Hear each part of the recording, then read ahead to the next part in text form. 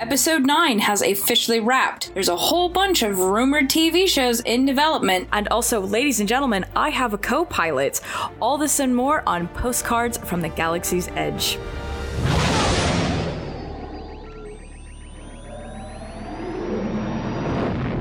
What's up, everybody? My name is Shannon. Welcome to the second episode where we're going to have something a little bit more special because that is right, as I've said in the intro, I have a co-pilot, my really dear friend, Brian, that we've known each other for a very long time. So I'm going to hand it over to him where he can kind of introduce himself. So how are you, Brian? I am doing just great. I live in Japan, so we are basically doing this podcast internationally. Yeah, literally at 8-hour time difference, I think. 8 hours, 7-hour time difference? I think it's around 8.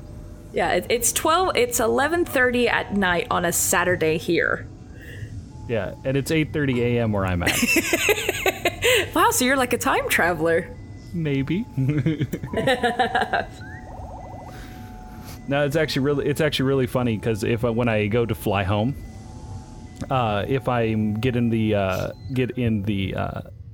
airplane and I leave at let's just say noon on one day and I arrive like in Denver, or if I arrive in Chicago, I usually arrive 3 hours before I left. Oh, wow. That's really surreal. Like, I'm actually going to Chicago in less than a month for Star Wars Celebration. And it's weird. Like, I leave at 8:30 in the morning and we'll be arriving in Chicago at 11:30. But because I'm going back, it only seems like it's like 3 hours, but it's not. It's like 8.5. But yeah. Time zones just blow my mind.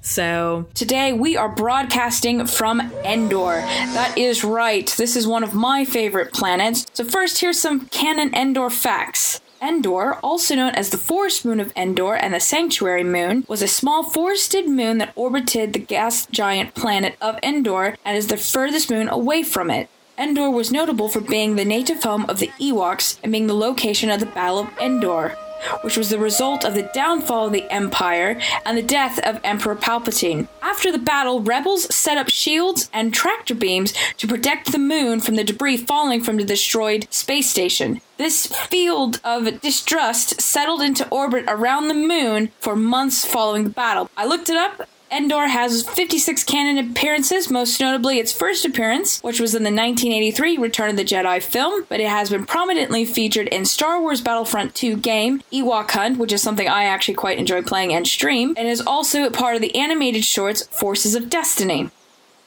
So Brian, what is your opinion on the planet of Endor? Like, do you like it? Do you hate it? Come on, tell me what you think about these Ewoks. Hit me. The Ewoks are definitely an interesting group of people. The funny thing I did find out about Ewoks from briefly playing the Star Wars tabletop RPG, and you could play as an Ewok Jedi. But How the funny thing about it, but the funny thing is that, like, if you played as an Ewok Jedi, an Ewok has the ability to understand how to learn the Force. They have no ability to teach how to learn the Force. Oh, okay. So they're a user, but definitely not a teacher. Right. No, like they don't have the they have the mental capacity to learn how to do to use the Force from like a teacher, but they don't have the mental capacity to teach others how to do it. Fair enough. That's okay. There's enough teachers running around. Like, yeah, that's funny. Right. But no, that was one of the funny things that I learned about Ewoks. And I'm not going to lie. I find Ewoks to be the one of the cute familiars of the Star Wars universe. So like, in episode 8, you had porgs. Yeah, oh yes, love me some porgs. Episode 6, you had Ewoks. I mean, if you find you had you go through all the different movies, there's a familiar of some kind in there, just some cutesy kind of animal character that's in there. I kind of felt that the Ewoks were that, but they also played a more dynamic role. Yeah. But because I know like some of the criticisms are, oh, you know, a bunch of bears with sticks killing, you know, the empire and things like that. But I think it was a bit of a political message as well, kind of, you know. Right. Well, I mean, the thing is that you have a large, fully uniformed, militarized army moving into an area with a group of local people that are putting up a resistance that don't have the same technology, but they use guerrilla tactics. Correct, exactly. It's the guerrilla tactics that, yeah, that's what I always took from it. So my thing is that, like, it... You don't need to have a blaster to kill someone. No, I mean, as martial artists, we know this. Like, yeah, yeah. You don't need to have the highest tech. Granted, it gives you an advantage, but you don't need it. Yeah, yeah. So cool. I didn't realize until I was reading my kind of canon facts that I think Robot Chicken did a great thing taking the piss out of it, that when the Death Star 2 blew up, I never thought about this, that debris would have fallen into the planet. But actually, yes, there is something in canon, like I said earlier, that the rebels put up some kind of shield or whatever that would help disintegrate the metals and things like that. But yeah, it's quite a I need to find it, but it's quite a funny scene where all of a sudden the Ewoks, everyone's like celebrating and like, yay, you know, we won, and then all of a sudden it's just like, and they run away from all the metal and things. But yeah. Oh god. Yeah. Cool set. Endor is a moon, isn't it? It is. It's a forest moon, but of like a gas giant, also called Endor. So it's funny. The moons are called Endor 1 and Endor 2, just like the suns are called Tatoo 1 and Tatoo 2. Like, it's not very original planets going on here, but yeah, that's there are a lot. Oh yeah, hence why this podcast will be broadcasting from one every time. But did you see that photo where they rapped, and it was like Daisy Ridley, Oscar Isaac, and John Boyega, and there was kind of like a thank you from the set. Oh yeah. Okay, so because it's funny. What I got from that picture was everyone was like, oh, it's wrapped, blah, blah, blah. What people don't understand, that picture was not taken that day. Because if you went to John Boyega's Instagram, all the rap party was happening in London. That background, that was in Jordan. That was the Wadi Rum and things. So I don't know, like, it's so funny because everyone's like, oh, you can see Rey's staff, so she doesn't have a double-sided lightsaber. I'm like, guys, this is going to be so early in the film. Like, really early in the film. That's my speculation when this picture was taken. But right. What is your, like, obviously this will be the golden question here, but what is the things you're hoping to see in episode 9? Do you have any, like, expectations? Do you have any kind of story threads that you've been following that you hope kind of continue or didn't get picked up? Like, what's your kind of hopes? I have a feeling that, like, obviously it's going to end with Rey and Ren fighting. There's no way to get around that. Yeah. I do not see them coming to a reconcile point where they, like, team up together, where it kind of hinted at that in 8, and then all of a sudden there was that sudden split. Yeah. Oh my God. Let me tell you, when that Praetorian fight happened, oh my God, you would you know, like when we were losing our minds and things, like when that happened, the minute like her hand went up and grabbed the light, I was like, what? Like, literally lost my mind. But I have a feeling, yes, I agree, they're going to come to blows, but people have been kind of hinting, and also this goes to that literary trope, Death in the Maiden, that I think it's one of those, one can't live without the other.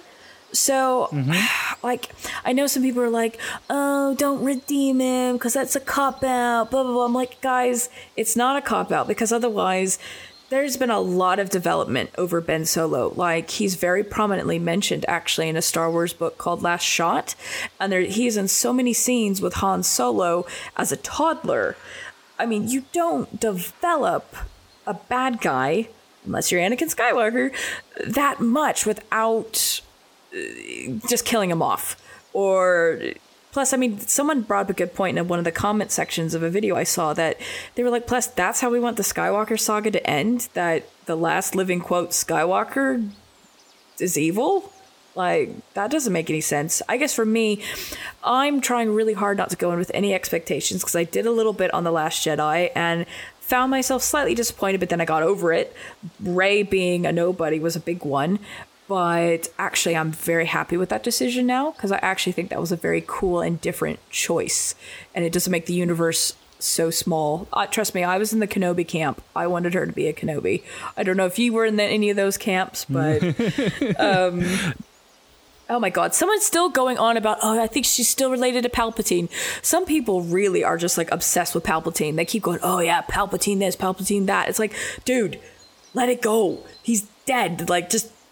stop. Like, I get it. I mean, I know people really love their characters and I'm not trying to diss them, but it's just like, please. I mean, do you think Palpatine's coming in 9? No. Okay. No, I think he's dead and gone. I think Snoke's dead and gone. It's one of those things.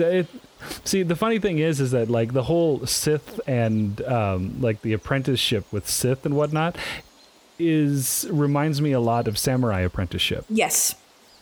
And the funny thing about that is that in Japanese traditional culture, you didn't necessarily kill your master, but you gained more strength, power, and prowess over them, and then they submitted to you. Oh. Okay. Which is, I'm not going to say it's really rare, but your quote unquote master would be spending the majority of his time trying to keep you underfoot. I see. So that you didn't gain that power, whether it be political, physical, or whatnot, to overpower them or take their power. Yeah. And that was also a political thing within Japan at the same time too. I mean, it even still plays out in modern culture today. Oh, does it? With power dynamics within like an office and whatnot. Oh, fair enough.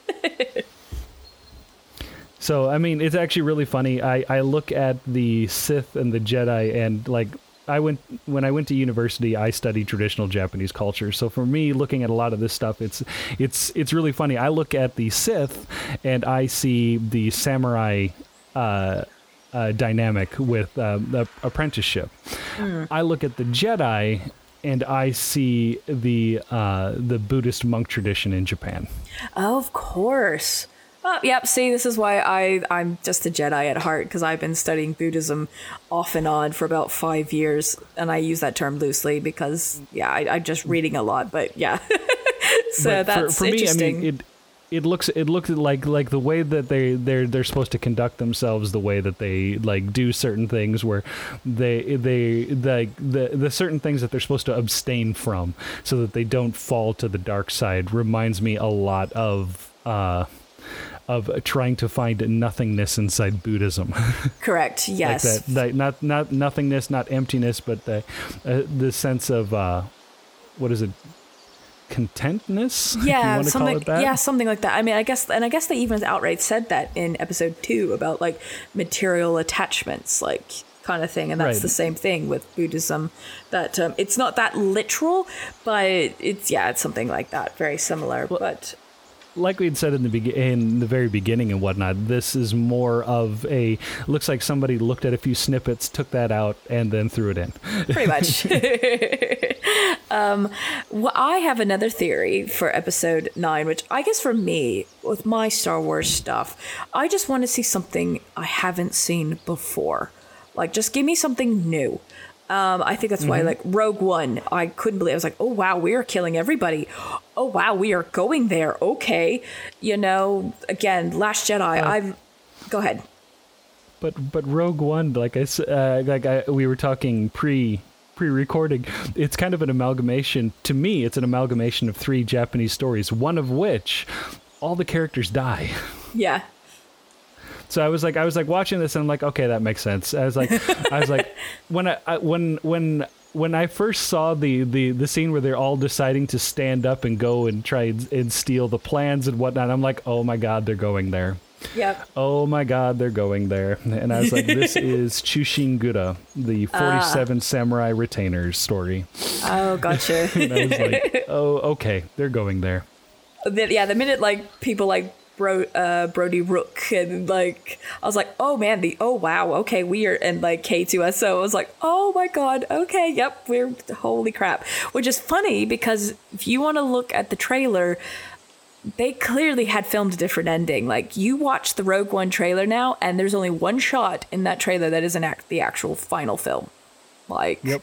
Yeah, and I have a friend that actually knows Gareth Edwards, and I would love to pick that brain, but yeah, so like I was saying, I want something new, and so one of the things I think that would be really cool is I have a feeling Finn is going to do a Stormtrooper uprising. Yeah, that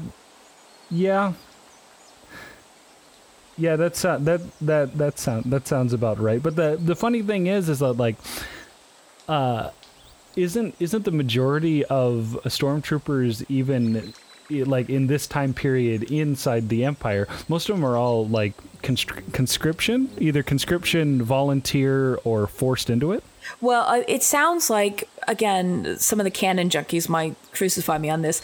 It sounds like, because some of the lines he says, I was taken from a family I've never known. And like, I think Hux drops a line where he said, picked from birth. And they really touch on it. I think it's called Project Cinder. They touch on it in the Battlefront game, where basically they get a lot of children and condition them to be in this army kind of thing. So I'm wondering, because let's break it down. In episode 8, we're leaving these guys, and literally the Resistance can fit in the Millennium Falcon. They're going to need as many reinforcements as possible, and what cooler way than to have like it from the inside. And I think that would be a nice come to one for Finn as well. That it's just, I mean, he was already kind of getting there towards the end of episode 8, but I really want to see him. Yeah, I don't know. It hit me the other day. I was like, that would be, and like a picture he had posted. So I was like, that would be really cool if it was a Stormtrooper uprising kind of thing. I just wonder what the uprising will be about. Is it going to be like and I say this jokingly, is it going to be a strike that we need better sights on our guns, or we need we demand better blaster training sort of thing? Yeah, help us hit our targets. Right. I don't know, like I think it's I think it would play on that whole you don't have to do this, you can make a choice kind of thing. The only thing is that like I hope they wouldn't fully go into that, because if I'm not mistaken, the stormtroopers also have like a conscription process in which people volunteer to join, and in return, the Empire is supposedly like to train them, educate them, and whatnot, so that when they decide to leave, they can actually get like a start a better life, have a better paying job and whatnot. Yeah. So I mean, for me, I really like that idea. Personally, I think that may, like, it may work in the film. Yeah. But canon junkies would probably tear it apart online. That's fair, and that's completely fair. And this is where it's fun to kind of just like speculate. Like, it's one of those.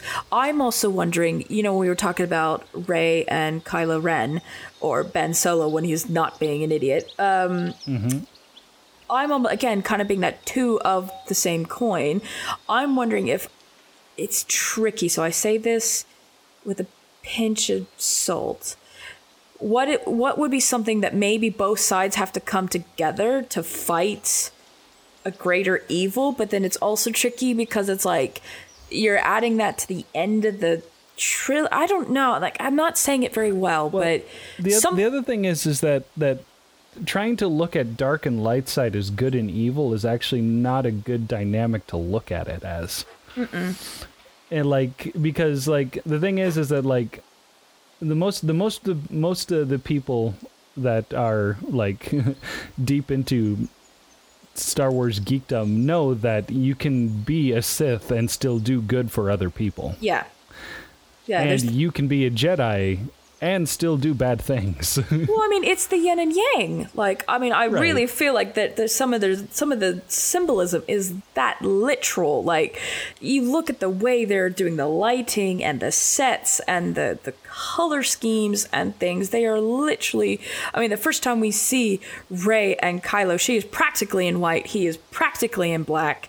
You know, she starts going a bit gray. I was hoping, again, kind of talking about a redemption arc. I don't think they'll go this way now, but I was going to like it kind of like, and I won't say basically where she starts going dark and he's going light and he's helps her come, you know, they kind of pull each other to the middle, basically, kind of thing. But I don't, they didn't quite get there in 8.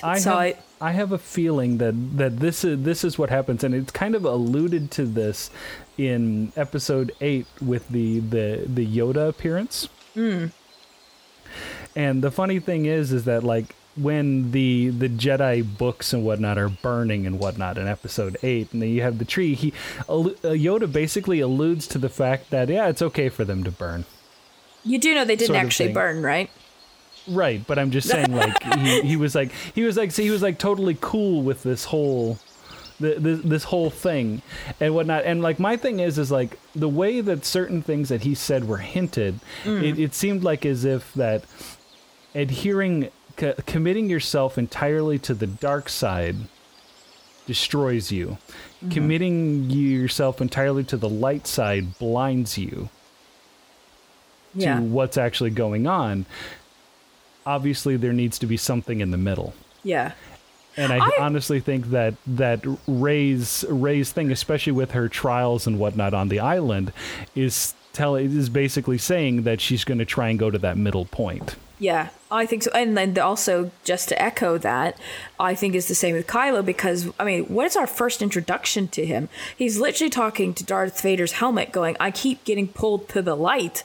You know, he's getting pulled to the light. She's going to the dark. And, you know, Luke's like, you went straight for the dark. You didn't have to ask a question, which, by the way, that's not her fault. How is she supposed to know?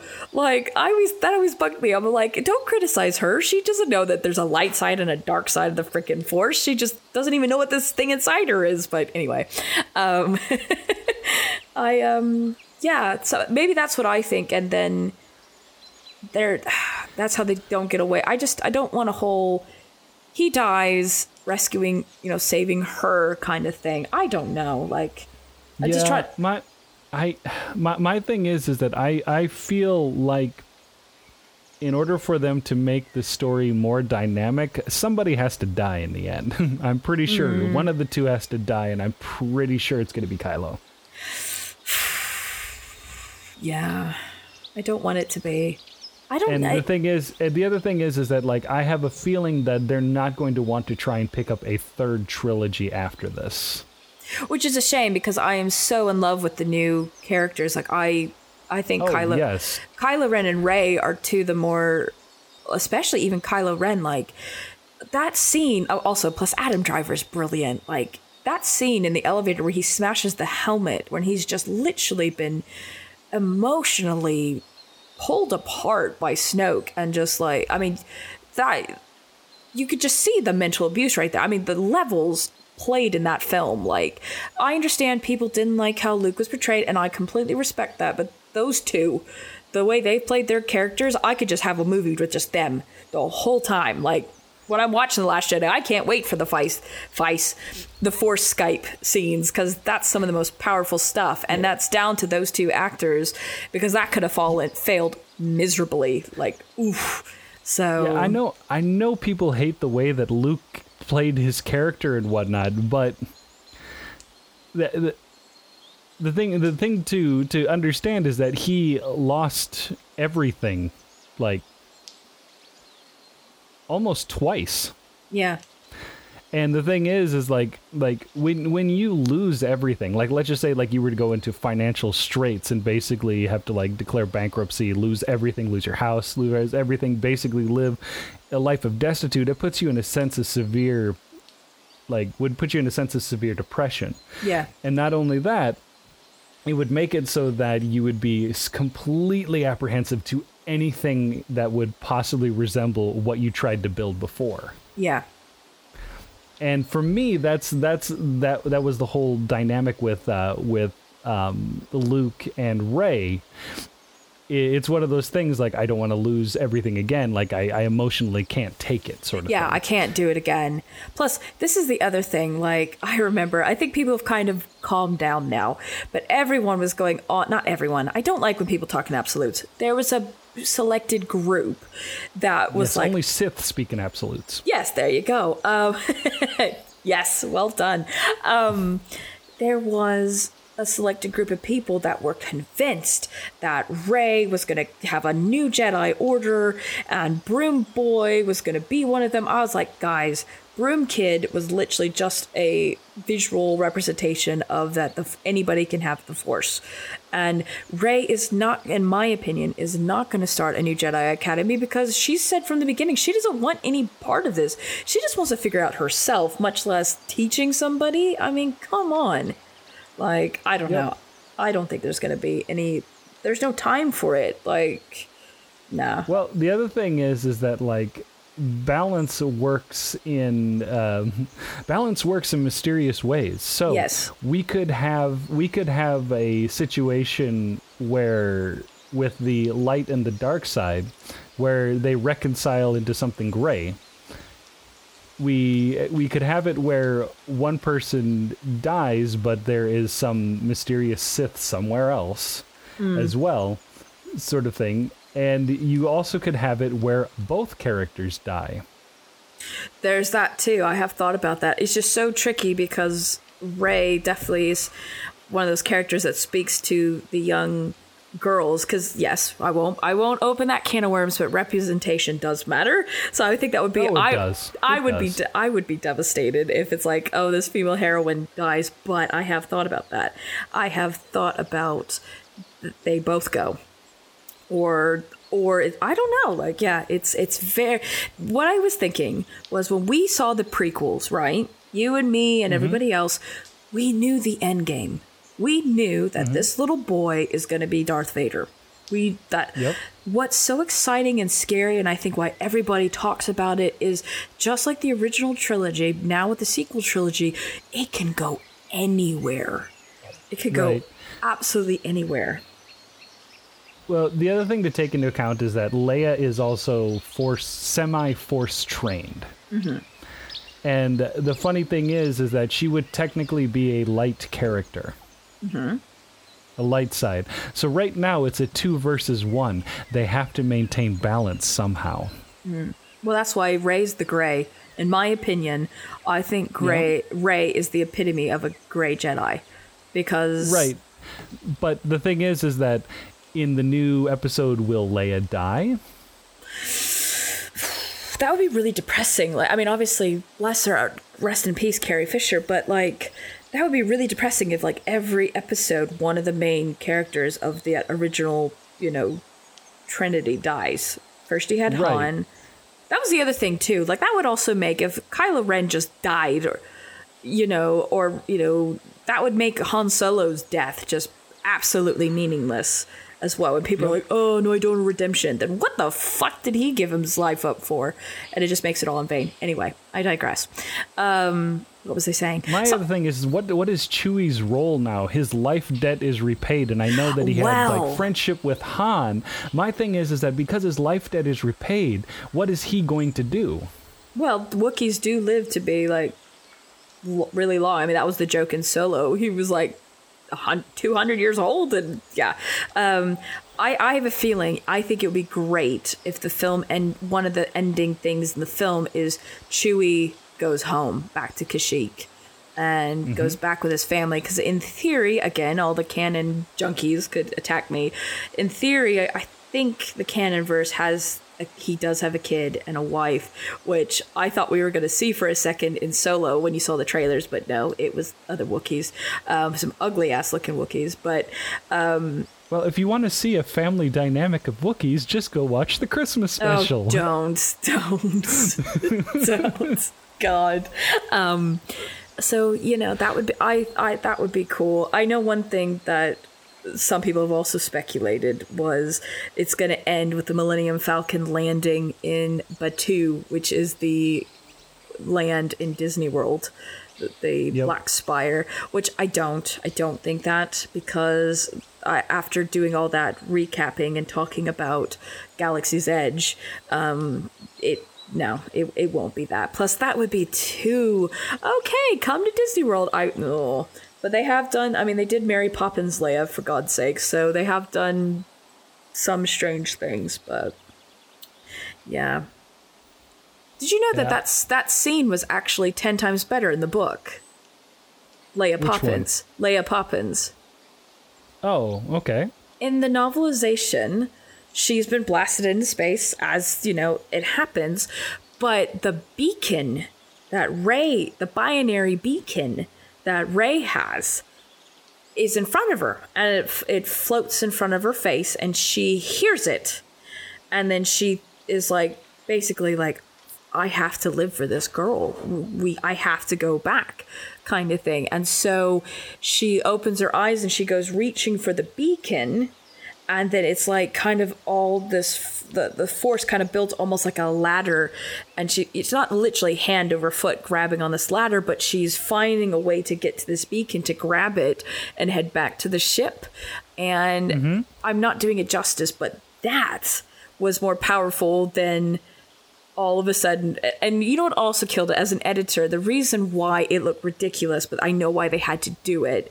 The reason why they had to cut to the wide from the side showing her floating through space is we had to show, because there's no gravity, we had to show that she's not pulling the ship to her, she's going to the ship. Oh. But yeah. Otherwise, you'd be the perspective, you'd be well, because say if you had the over the shoulder looking at her hand. Well, I mean, she is semi-force trained.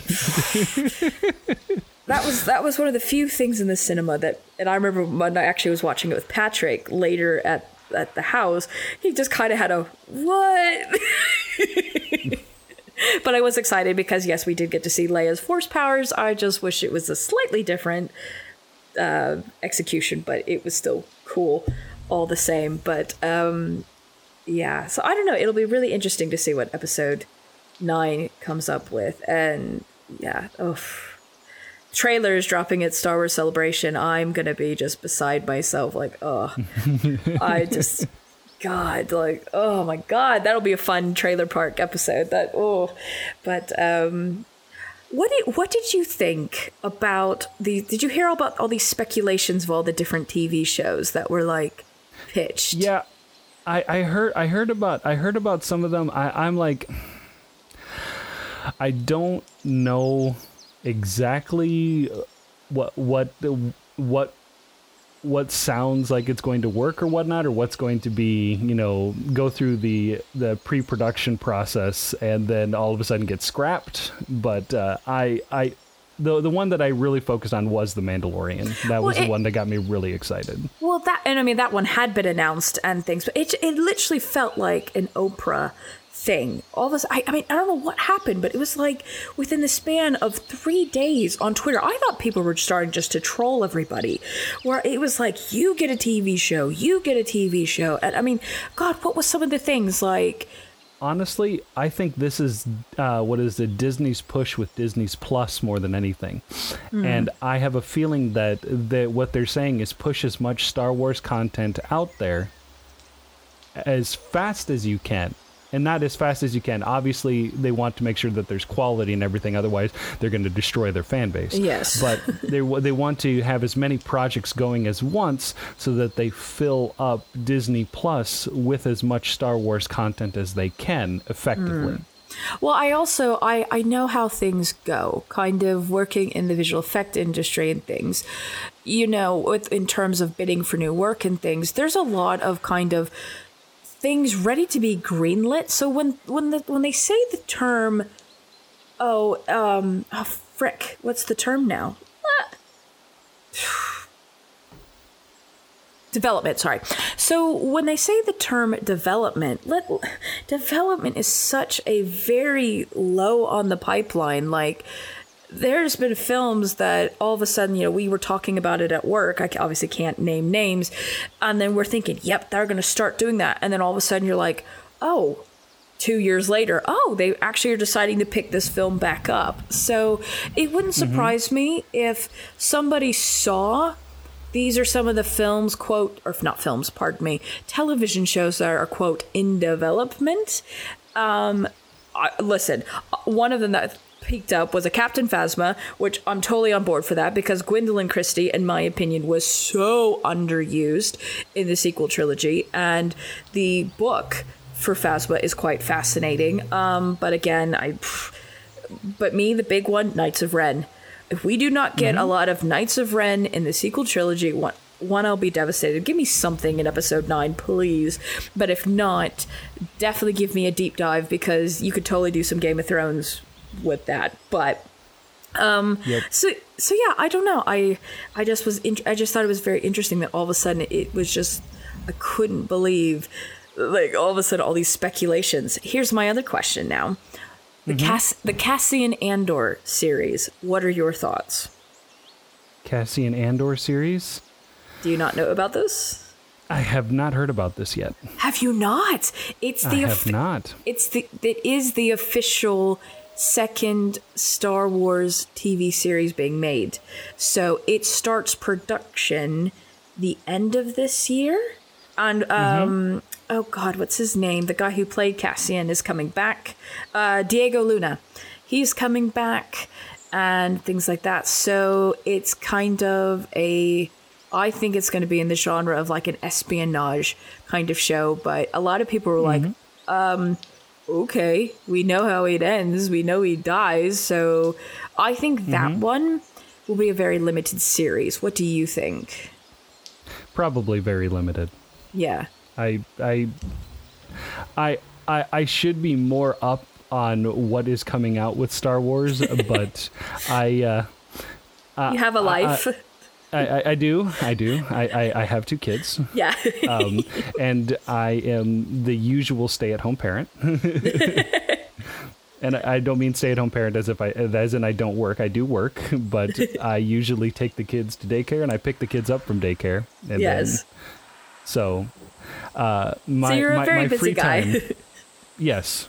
My free time with Star Wars is a little bit limited, but I do get to check the interweb tubes for information as it drops. The other one that I think I'm quite excited about and see what you think. You may not have heard this yet. There's massive rumors that Obi-Wan. There was an Obi-Wan film. People I know and things said it was happening. There was a script, and then with Solo kind of surprisingly, I didn't think it was a bad film, but it wasn't its strongest film. But they kind of pulled back, and so the talk on the street is Obi-Wan Kenobi film got put on hold indefinitely. But now there's talks that it's going to be a limited series. Is that something you would, and Ewan McGregor would obviously come back to reprise the role. Is that something that would be exciting to you, interesting to you? What are your thoughts? It would be interesting. I mean, obviously, Obi-Wan is an extremely dynamic character throughout the entire Star Wars series and whatnot. But it would be interesting because if they have Ewan McGregor come back, they would probably have it take place after, the fall of the Jedi Order. And then exactly what he's doing during that time period after that, which, I mean, the majority of people the majority of the canon is that he's basically trying to protect Luke from afar. Yeah. So it would be really interesting to see exactly how he protects Luke from afar without Luke knowing it's him. I think that might be an actually really interesting arc to take, to see how many people actually try to find Luke during that time period. Yeah, because and that's you could also have a Darth Vader influence as well in that, being like, having him like having an emotional connection to Tatooine, and being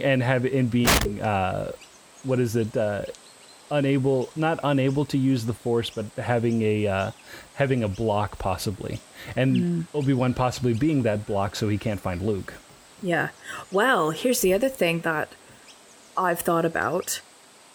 Oh, when Revenge, and this will be good because you and I saw the film together, so it's a nice kind of comeback to one. At the end of Revenge of the Sith, Obi-Wan thinks Anakin is dead. He left him, like, he literally had no legs and was burning alive. Obi-Wan thinks he's dead. I want to see, when does he find out that Anakin is alive and he is Vader? I honestly, with the amount of death and destruction that Vader puts upon the galaxy towards other still living Jedi, I would not be surprised if Obi-Wan did not just feel that in the Force and know. Yeah. But that could be a really cool scene to see, that moment where he feels it kind of thing. So, yeah, so no, that was one of the things. It's like, oh, because the other tricky thing is a lot of Obi-Wan's story right up to when we see him in A New Hope was covered in Rebels. So there's a really weird gap that if this did happen, that this story would take place. And I think you've nailed it right on the head. So I would love it.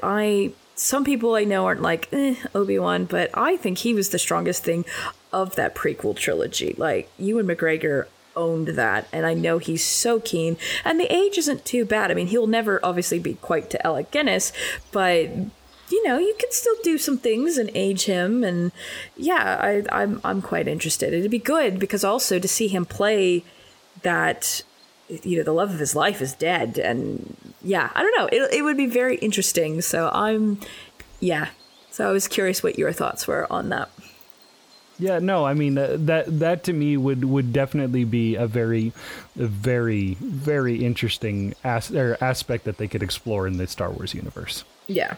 So, just basically to close, just wanted to say thank you to Brian for being on the show. So, let everybody know, where can they find you and what are you up to, and like various social things people can follow you on. Well, I do a travel channel called Guido TTJ. That's a Japan travel channel for the northeast part of Japan. I also do a podcast, which is kind of on hiatus right now, but I also do streaming as well. And where can they find you when you're streaming? What's your Twitch handle and things? Twitch is Desperado421, and you can find me on Twitch. Awesome. Well, I've been Shannon. This has been Postcards from the Galaxy's Edge, and you can find me and other people from the show on the usual things. So, you know, on Twitter from Galaxy's Edge, on Instagram and things like that. Links to Brian and myself can be found in the description down below. And thank you, and we will speak to you next time.